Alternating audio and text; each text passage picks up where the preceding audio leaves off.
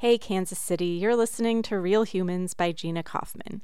And I know we said we were taking this week off, but we didn't want to just abandon you this fine Sunday. So we're serving up one of our favorite stories from A People's History of Kansas City.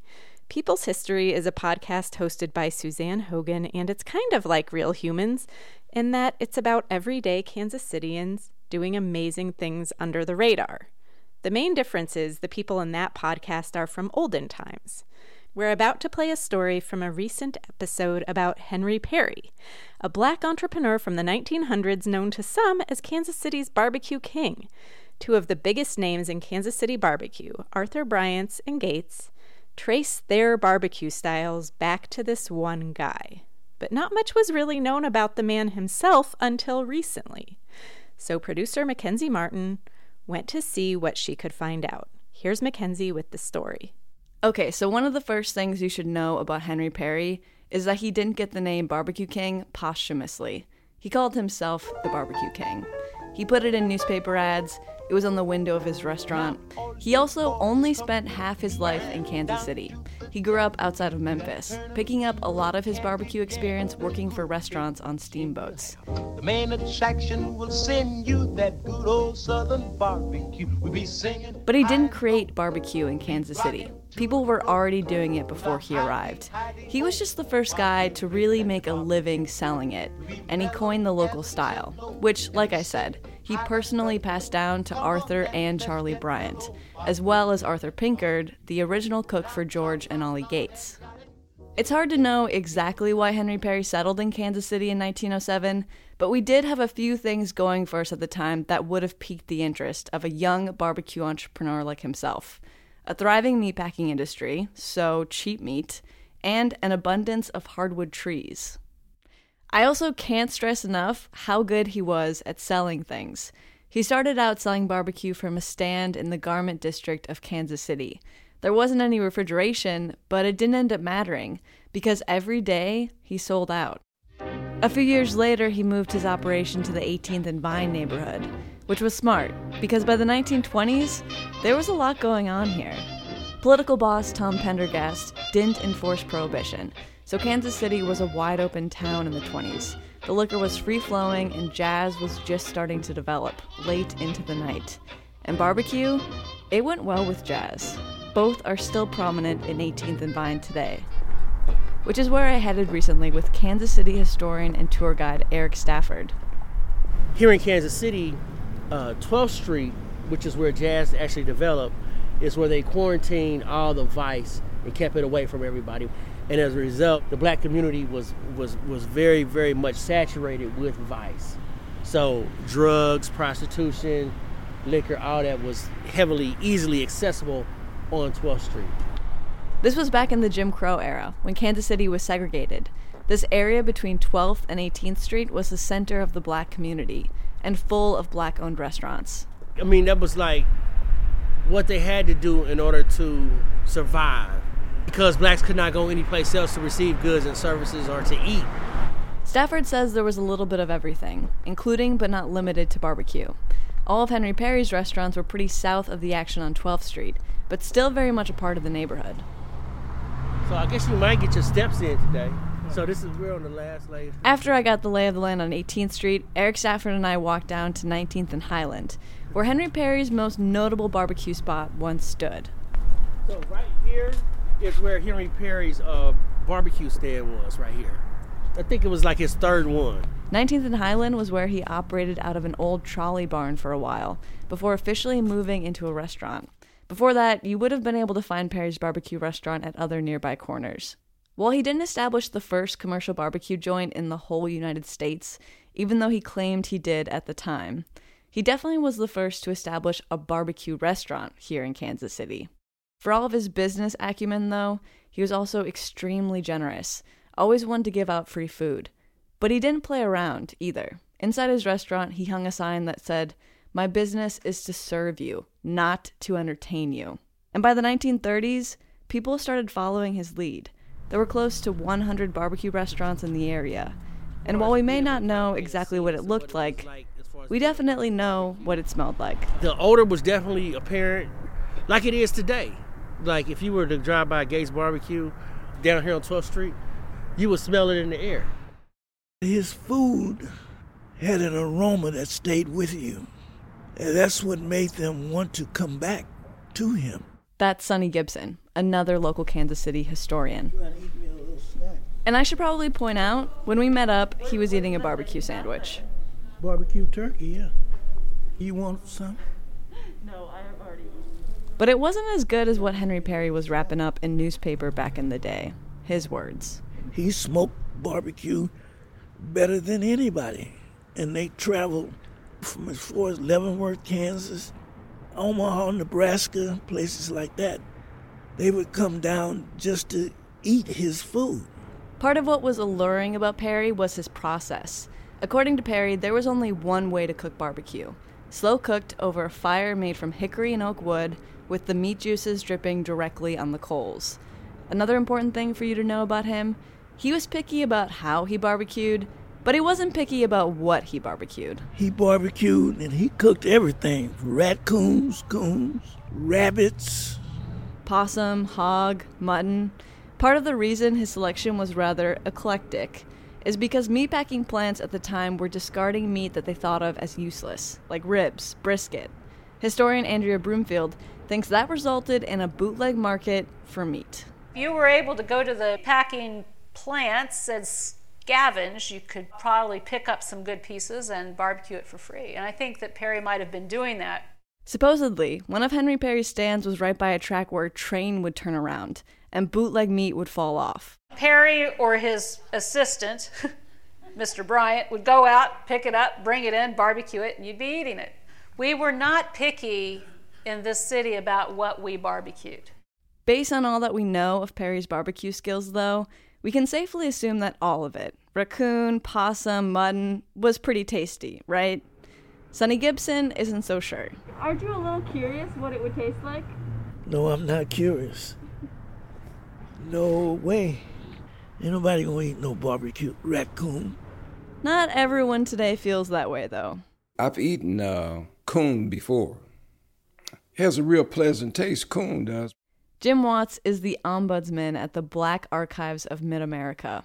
And in addition to being less appalled by Perry's meat choices than anyone else I talked to, he credits Perry's marketing and business savvy with what got people to come from all over. Let me put it to you like this. Perry was the guy that stood up, wanted to make a living doing something that he liked doing. There probably were other people that barbecued that might have been a better barbecuer than Perry in their backyard or their front yard or at the park or something like that. But then he was a businessman. Remember, Henry Perry didn't create barbecue in Kansas City. It was already something people were doing socially. You know, you have a party and you go on barbecue. But from the start, Perry was exceptionally good at marketing and selling it. And this attracted a diverse customer base, too. Perry's customers were equally divided between white and black, all with the common ambition to sink their teeth into Perry's succulent barbecue, according to the Kansas City Call in 1932. Here's something that's so significant. White people would come down for jazz and barbecue, but then black people couldn't live in their neighborhoods. We could work for them, but then we couldn't do business with them in most cases. But white people have always liked our jazz and food, one being barbecue. How do I put this? You could walk in through the front door, you would see black and white people. There was no segregation. And they would just sit there, enjoy the barbecue and all like that. It was a place where segregation ended when you walked through the door. People was just hospitable, and they loved to sit there and eat barbecue. It's not like barbecue was the great unifier, but like jazz at the time, Watts says, it was a place where black and white people coexisted in ways they weren't doing elsewhere. So I'm pretty sure that it didn't happen a lot, but I think maybe there were some friendships and relationships that came from a white person being at the restaurant and a black person just happened to be there. because people find out they got something in common. But barbecue doesn't become a Kansas City institution with just one man. At the same time all of this is going on at Henry Perry's restaurant, just down the road was another thriving barbecue establishment, one that would become the first Gates barbecue restaurant of many in Kansas City. Johnny's Old Kentuck is another place I went with Eric Stafford, the Kansas City tour guide and historian. And this is where Old Kentuck Barbecue was, right here inside the Roberts building. Oh, so pretty close to where Henry Perry's was. Yeah, right down the street. Before Old Kentuck became the first Gates barbecue, it was a popular place to go for barbecue and jazz in the 30s and early 40s. It's even where two of the most important figures in bebop and modern jazz met for the first time. And this is where Charlie Parker and Dizzy Gillespie met, right here. Then they went around the corner to the Musicians Foundation. The famed jazz meeting between Charlie Parker and Dizzy Gillespie took place at Old Kentuck in 1940, the same year that Henry Perry died of pneumonia. But Henry Perry's influence didn't end when he died. Kind of the opposite, honestly. In a sense, his influence tripled. As I mentioned earlier, there were three notable apprentices that Henry Perry taught. Arthur Pinkard became the pitmaster here at Old Kentuck, and 6 years after Henry Perry died, George Gates of Gates Barbecue fame bought Old Kentuck and kept Arthur Pinkard running the kitchen, permanently cementing the Henry Perry style of barbecue with Gates for generations. The other more famous men that Henry Perry trained were, of course, Arthur and Charlie Bryant. Charlie took over 19th and Highland when Perry died, even though he had already started his own business nearby. And then together with his brother Arthur, the Bryants created what has become Arthur Bryant's today. All the while crediting Henry Perry with teaching them everything they knew. It all makes you wonder, though, would Kansas City even be known for barbecue without Henry Perry? Eric Stafford doesn't think so. I would have to say probably not. So you could say that the Kansas City style of barbecue comes from Henry Perry. But until relatively recently, not that many people knew very much about who Henry Perry was, including his own descendants. I am Bernetta McKendra, and I am the granddaughter of Henry Perry. Bernetta McKendra never met her grandfather, and she didn't grow up hearing stories about him from her mother or her grandmother either. He just wasn't talked about. It was just known that he was the barbecue king, and that was pretty much it. It was not until I started to read and got older and saw other publications that I began to know that, oh, I think he really is someone. One of those moments of realization came when McKendra found out that Henry Perry had been inducted into the American Royal Barbecue Hall of Fame. This is how it got started. In 2017, I was with a bus tour. We went to the Mackinac Islands, and there was a gentleman that was sitting behind me. They were talking about food, which naturally evolved into a conversation about Kansas City barbecue. And he started telling her about this famous barbecuer who had recently been inducted into the Barbecue Hall of Fame. You can probably guess where I'm going here. Well, I'm sitting there, he couldn't remember Henry Perry's name. He said, well, the gentleman, he said, the guy that's responsible for barbecue in Kansas City, something like that. So in turn, I turned around and I said, oh, you mean Henry Perry? And so he looked real funny. He said, yes. And so I said, that's my grandfather. And just the moment and just remembering the look on his face, you know, like, how cool was that? It should be noted, though, that she didn't find out about Henry Perry's induction into the Barbecue Hall of Fame until years after it happened. Perry was inducted in 2014, which, from my perspective, is far too late. Both Guy Fieri and Henry Ford were inducted 2 years before him in 2012. That being said, I don't necessarily blame the American Royal. The World Series of Barbecue might be based here in Kansas City, but it's not like Kansas City has been giving Henry Perry tons of credit over the years either. At least not as much as he deserves. Many Kansas Cityans probably heard about Henry Perry for the first time last July, in 2020, when he was honored with a Henry Perry Day in Kansas City and Jackson County, exactly a century after he fed 1,000 Kansas Cityans for free, specifically children, women, and the elderly, on the lawn next to his restaurant. Bernetta McKendra found out about the celebration when she was out shopping with her friend, who saw the news in the Kansas City Pitch. And she said, Burnett, that's your grandfather, right? And so I said, yes. And so the other two salespeople that were in the store, they kind of looked like, yeah, right. But at this point in time, she had been researching her grandfather for a few years. But it wasn't until Henry Perry Day on July 3rd that it really sunk in for her how important her grandfather's legacy was to the entire institution of Kansas City barbecue. It was a glorious time. It was really a time of reckoning that not only was this man being recognized, but he also was my blood relative, was my grandfather, which was close kin. To commemorate Henry Perry on that day, Kansas City area barbecue establishments donated their supplies and time to prepare 1,000 free meals, and then they gave them away to local charities, similar to what Henry Perry had done exactly 100 years prior.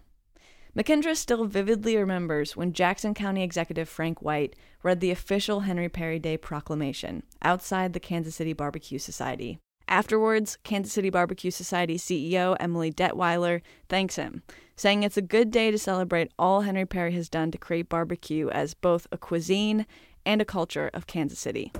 Just being there when they read the proclamation, that was really something.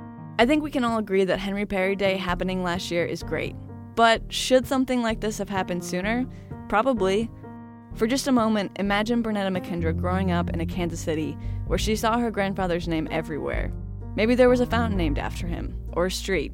It would have been impossible for her to go as long as she did without realizing how important he was. The thing that's been most interesting to me is his tenacity. What was in the heart of this man? What was in the mind of this man, especially during that time, being a Black man and coming from the steamboats? What was the drive that kept him going? It's very humbling to me. It's something that I'm not taking for granted, that I have that same DNA because he is my grandfather. Today, you can't smell Henry Perry's barbecue in downtown Kansas City, but you can smell Gates at 12th and Brooklyn, and Arthur Bryant's at 18th and Brooklyn.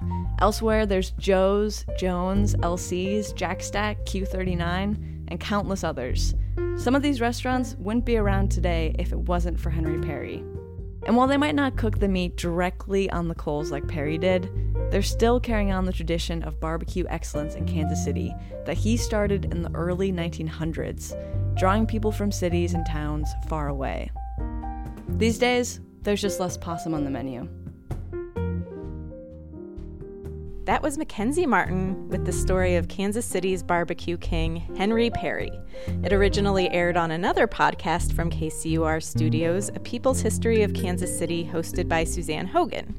If you don't subscribe, you should. Just search for A People's History of Kansas City. And by the way, there's more to that barbecue episode than what we just played, so don't skip it. Mackenzie Martin is the producer of Real Humans by Gina Kaufman, based on a weekly column at kcur.org. The column and the podcast will be back next week. And now, I am hungry for barbecue. Gotta go.